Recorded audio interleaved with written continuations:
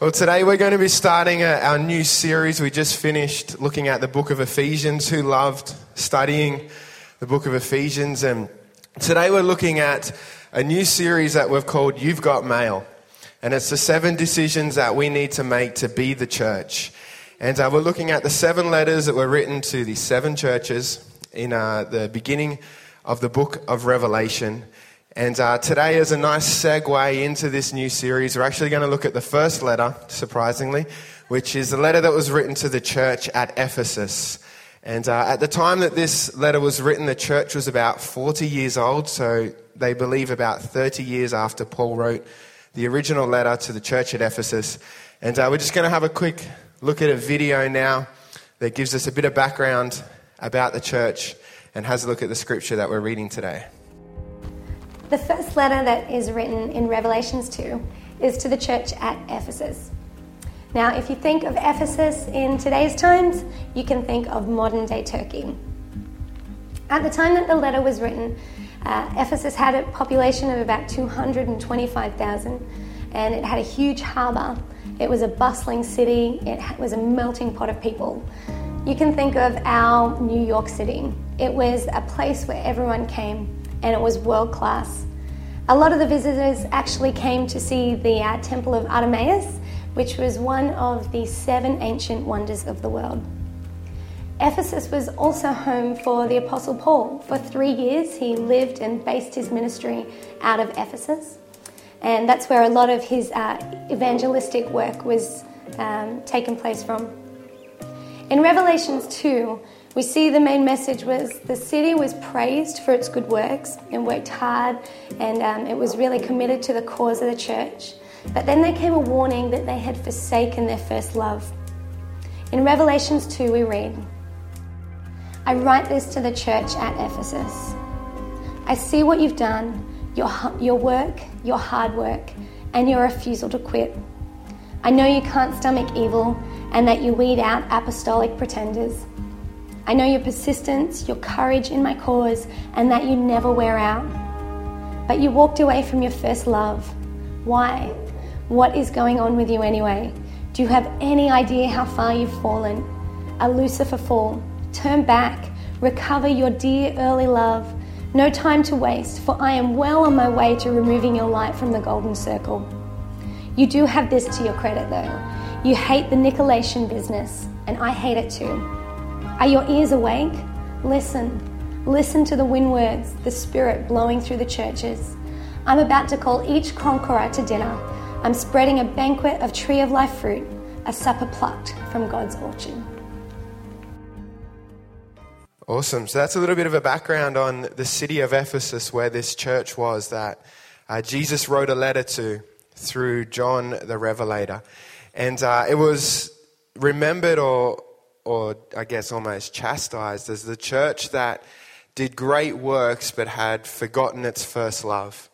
It had lost the passion that it had in the beginning for love and relationship to Jesus Christ, and now it had fallen into a pattern of just doing good works and good things but forgetting that initial passion and love that they had for Jesus. And in preparing for this, it made me think about many years ago when Mel and I first started dating. And in particular, her first birthday that we spent together. And she's looking at me very nervously because I haven't, submitted this for approval. But we're going to go with it anyway. And it was her 18th birthday, so we were quite young. And her family had organised her this great outdoor formal party at this nice house out on the lake. And we're all getting dressed up and doing fancy things and eating nice food because European family, so it was all around food. And so being her first birthday and we'd been dating for a couple of months, I was just absolutely fixated on making this the best birthday she'd ever had. And so, I remember I spent my entire salary for that week. I was just started a full-time job on buying her presents, the joys of living at home, not having to pay for anything. And I think I even borrowed petrol money off Mum because I just emptied my bank account and I bought her jewelry that matched the dress that she was wearing. I did flowers, took her out for lunch, and then on the day, I hired a limousine. Yeah, I was making it up as I went. And I picked her up from her house and drove around the beach, and we went out and in front of all her friends and her family, arrived in a limousine. First time I'd ever worn a suit. Bought it from Lowe's on sale because I didn't have any money left. I'd spent it all on a present. Had a Fred Flintstone tie because apparently that was cool. And so I invested everything, and for weeks I planned and came up with ideas and thought about what I was going to do and put things into place and organized all these surprises along the way and spent months working up the courage to ask her dad if I could take her in a limousine and all these things just so that on the day it was absolutely perfect. And I wanted to show you a photo, but we're not going to go that far, of what it was like. But I thought if I showed you a photo of us standing there smiling against the limousine in my fancy Lowe's suit, that I would kind of be obliged to show you one, say, from last year. But last year, for Mel's birthday, there were no smiles. I let the team down after 15 years or so. And the thing was, last year, Mel's birthday fell on a Monday, and we had a youth camp a few days before that. And so I said to her, hey, because we got camp on and I'm busy doing good works and it's a lot of effort, and we get back on the Sunday, how about Monday morning I get up and I'll take the kids shopping and we'll get you presents and we'll go out for lunch or dinner and I'll buy you flowers and all those, tick the boxes and stuff like that. And but just let me get through camp, let me get over this, and then I'll focus on your birthday. And I made the greatest mistake that a husband can ever make, because Mel said to me, it's fine. And you got to know, if you're married, not yet married or anything, if your wife says to you it's fine, she means anything but the fact that it's fine. It means the complete opposite. It means that if you go ahead and do that, you are a dead man. And it's very fortunate and very lucky that I am still standing here with you today.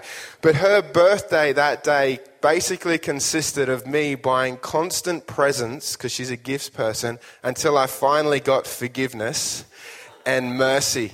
So we woke up in the morning. I realized, you know what, this is not fine.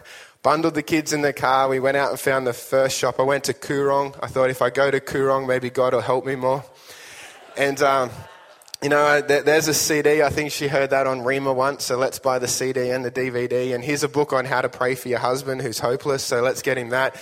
We went down to Glendale. I think she got 2 teapots, probably exactly the same.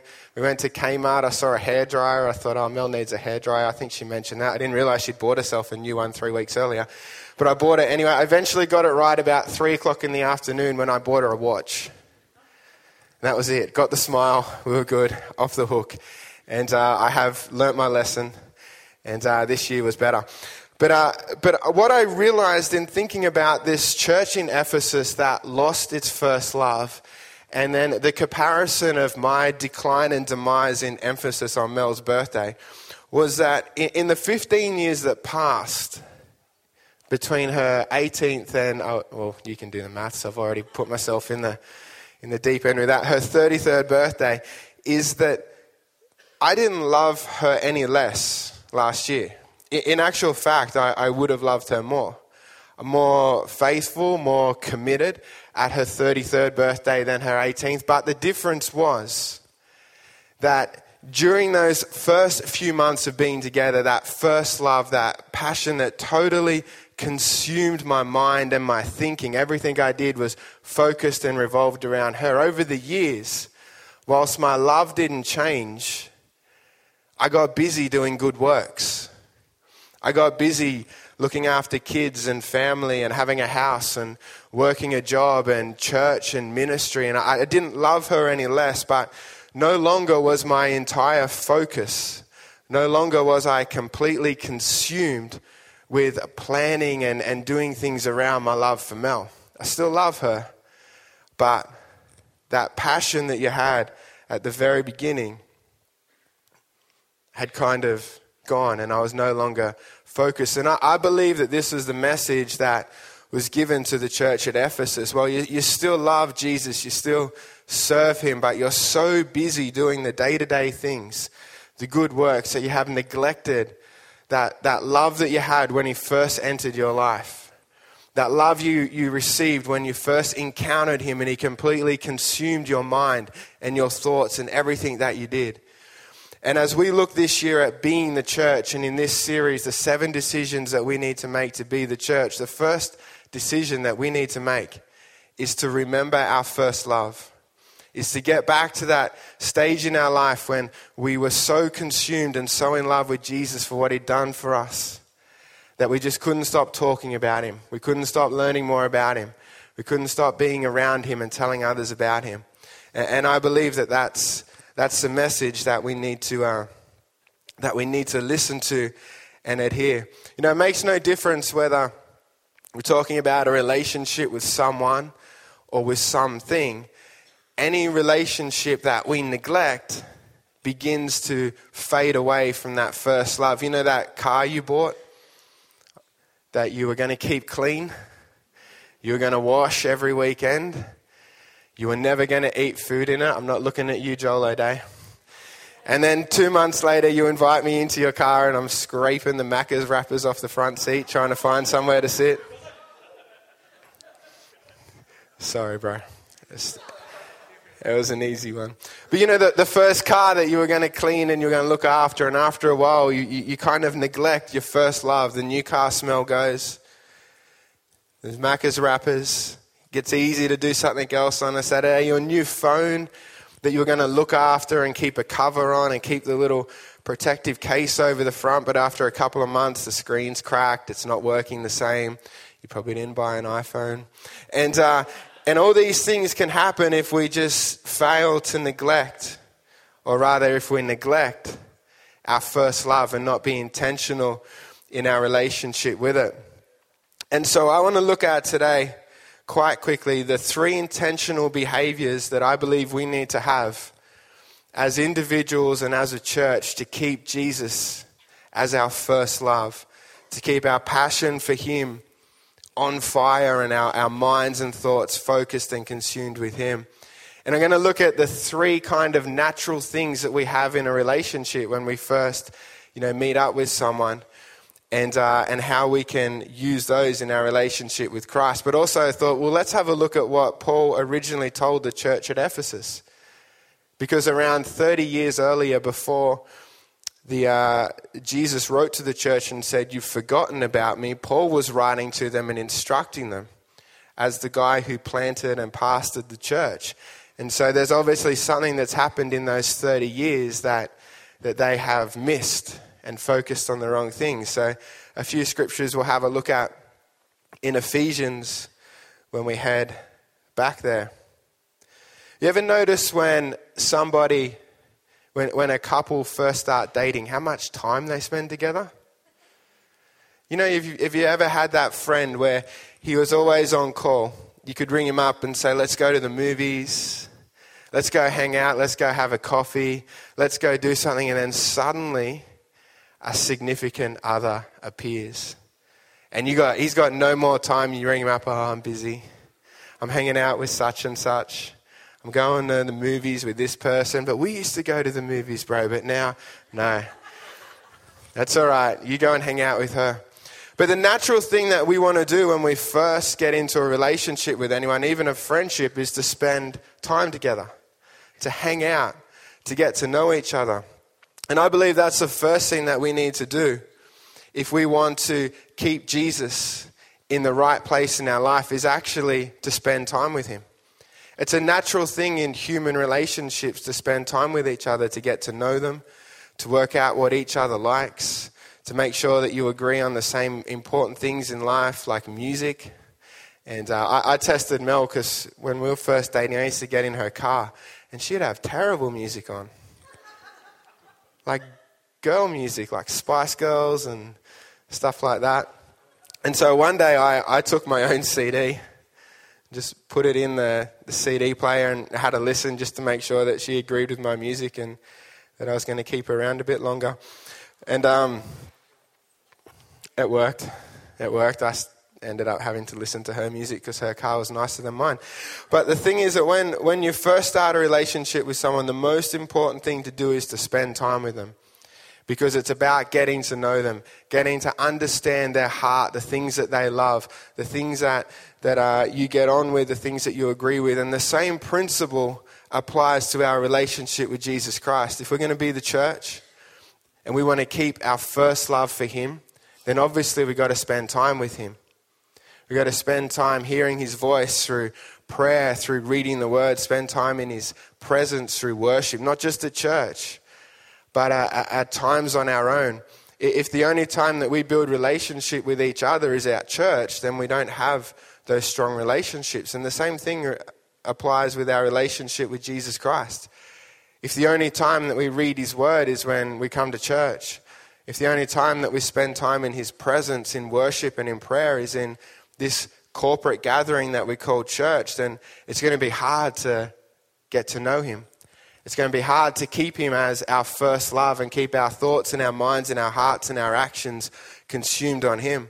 But if we're spending time with him every single day, through prayer, through reading, through spending time worshiping while we drive, quiet times in the morning, whatever it might be, then that's the best way to spend time with him and get to know him.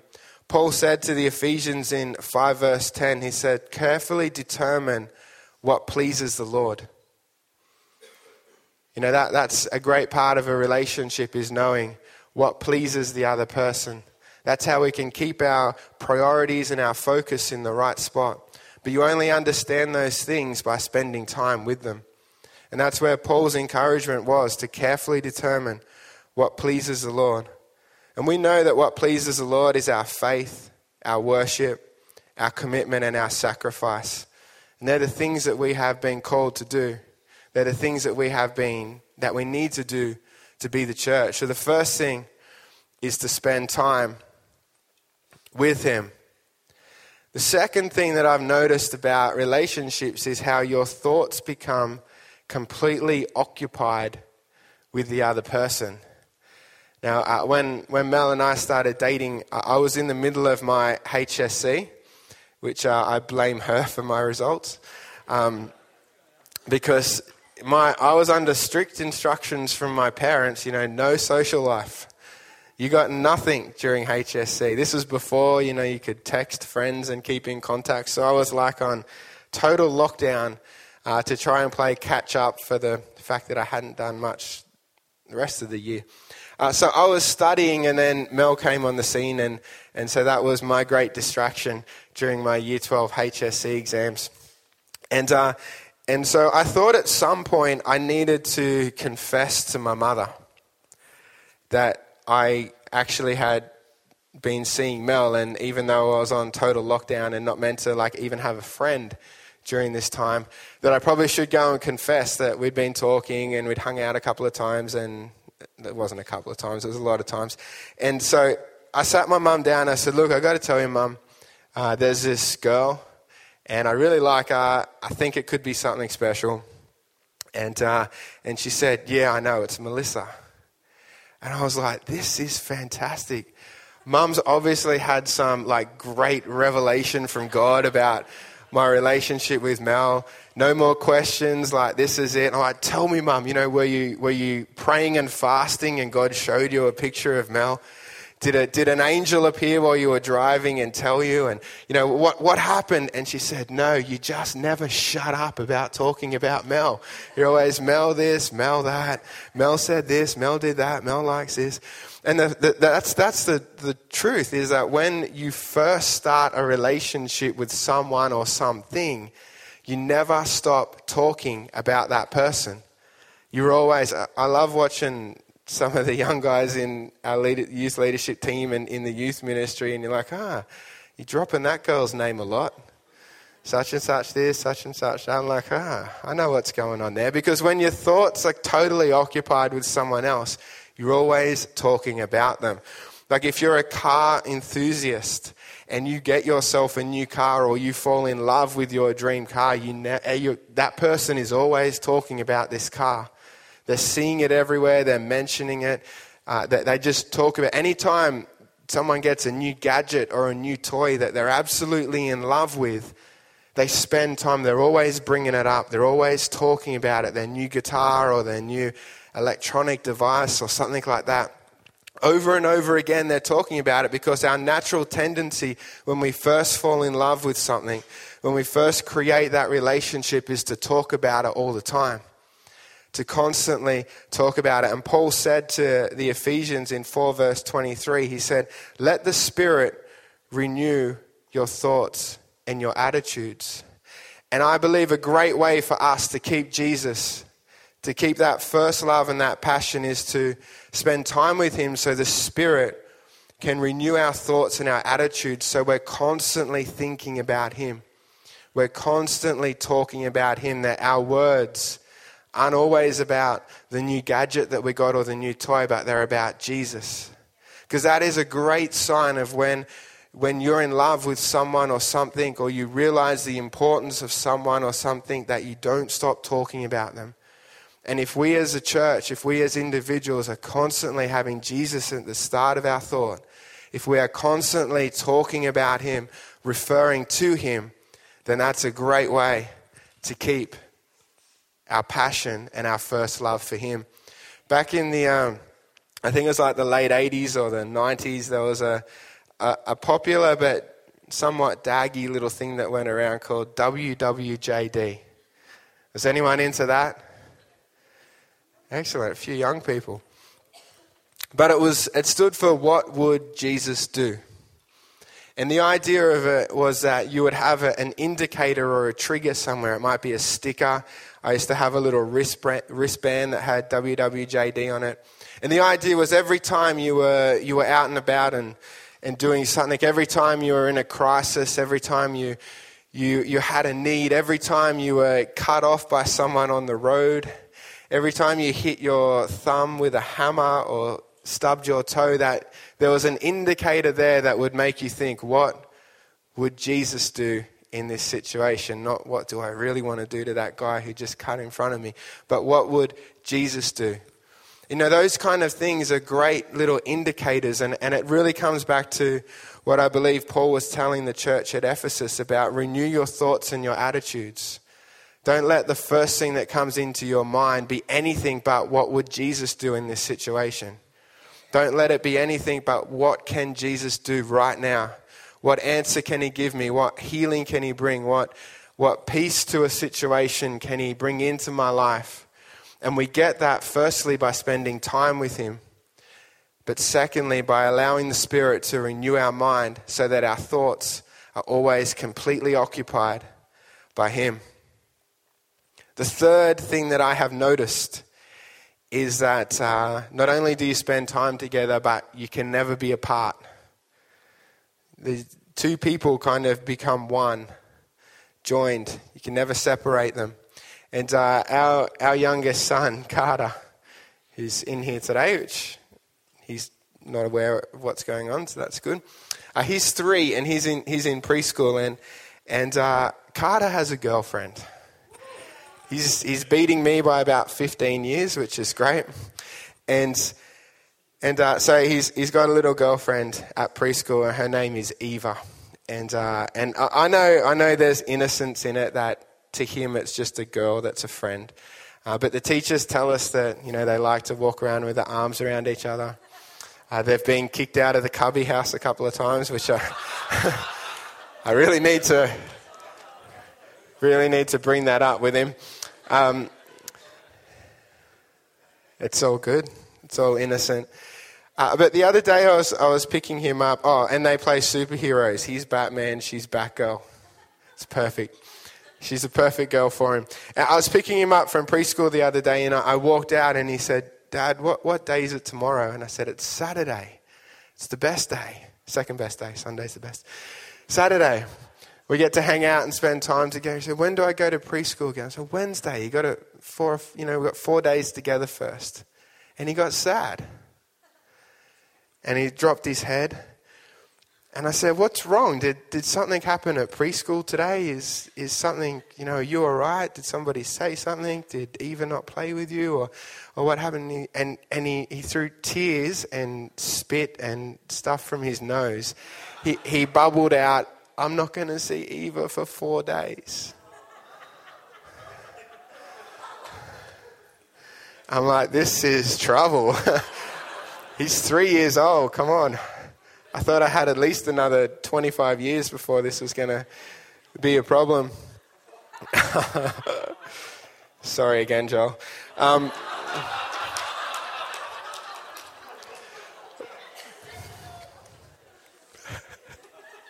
Your mum started it with the pat on the shoulder.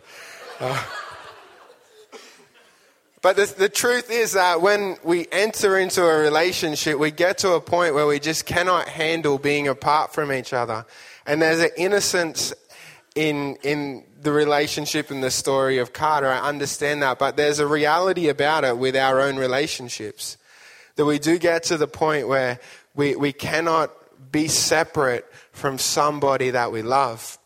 And the same applies for our relationship with Jesus. It gets to a point where we have to become dependent on spending time with Him, of being around Him and not being separate from Him. There's a great verse in Ephesians 1 that says, "All praise to God, the Father of our Lord Jesus Christ, who has blessed us with every spiritual blessing in the heavenly realms because we are united with Christ. Even before He made the world, God loved us and chose us in Christ to be holy without fault in His eyes. God decided in advance to adopt us into His own family by bringing us to Himself through Jesus Christ. This is what He wanted to do, and it gave Him great pleasure." You see, we are created to rely upon and to be united with Christ.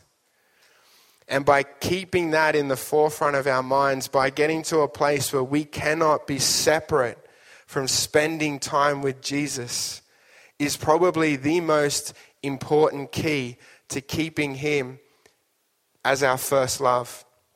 Keeping the passion alive in our relationship with Him. Spending time with Him. Allowing our thoughts, the Spirit to renew our minds so our thoughts are occupied. But all those things just bring us to the place where we just cannot be separate. We cannot be apart from Him. We were created to be united with Him. We were adopted into His family.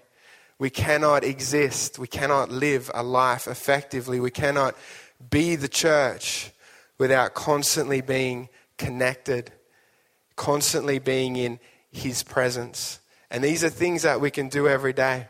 And I just believe that these three simple things of spending time with Jesus, of allowing the Spirit to renew our mind, that our thoughts would be completely occupied. Our first point of call will always be towards what would Jesus do? And then bringing ourselves to a point, a decision and a discipline where we just cannot be apart from Him. That we cannot spend time away from His presence. That it becomes a daily and hourly interaction with Him, not just something that happens on the Sunday. I believe that as a church and as a group of individuals and as a gathering here that we call North Lakes, that as we put these three things into place, as we focus our disciplines and make the decisions to keep Jesus as the forefront of our thinking, as our first love, as our passion, that we cannot help but be the church. We cannot help but be everything that Jesus requires us and has called us to be. And that as we come together as a church, spending time with Him, renewing our minds, never being apart from His presence, that we will be the church that sees His message and His influence happen in our homes, in our streets, in our community, in this region and in this city. And that we can truly rise up and be the church.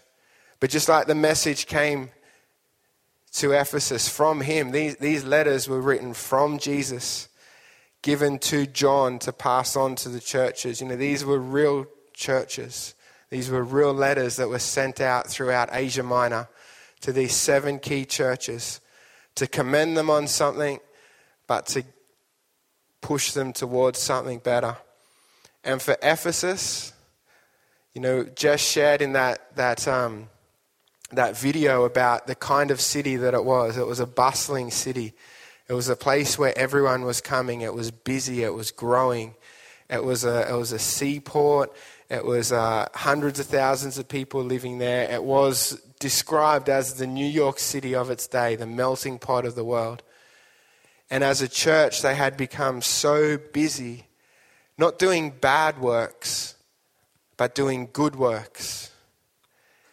And I feel that in our city, in our modern age, with the influences that are in all our lives, that we can so easily become busy doing good works, good things like all the things that we do as a church, all the things that are important to do, all the things that we look at and realize that are good: ministry, mission, all those things, all those good works. And they were never being chastised for doing those things. They were actually commended for the good works that they did. But they had neglected, they had forgotten, they had lost the passion for their first love. And see, those two things are critically important. They weren't told, don't stop doing good works. Keep doing those, but remember the passion that you had when you first encountered Jesus. Remember what it was like, that moment, that day when he entered your life, when he saved you, when he healed you, when you felt his presence for the first time. How back then all you wanted to do as a new Christian, as a new follower of Christ, or someone who received a new revelation, all you wanted to do was to spend time with him, getting to know what he loved, what he wanted, getting to know more about him. Your thoughts were occupied with him. Everyone you spoke to, you were telling them about this amazing man named Jesus that you just met. And thirdly, you were never wanting to be apart from his presence. You were at everything. You were doing it yourself at home, reading, studying, praying, listening to worship music. And if we as a church cannot get back to that, but make it a practice of every single day, keeping him at the forefront of our thinking, every single day spending time allowing our thoughts to be renewed and being in his presence, then nothing can stop us from being the church. Nothing can stop us from rising up and seeing this city and beyond influenced with the message of Jesus Christ because of these people here in this room. But it all comes down to us making that first decision in this series to keep him as our first love and to keep him the most important relationship that we have in our life.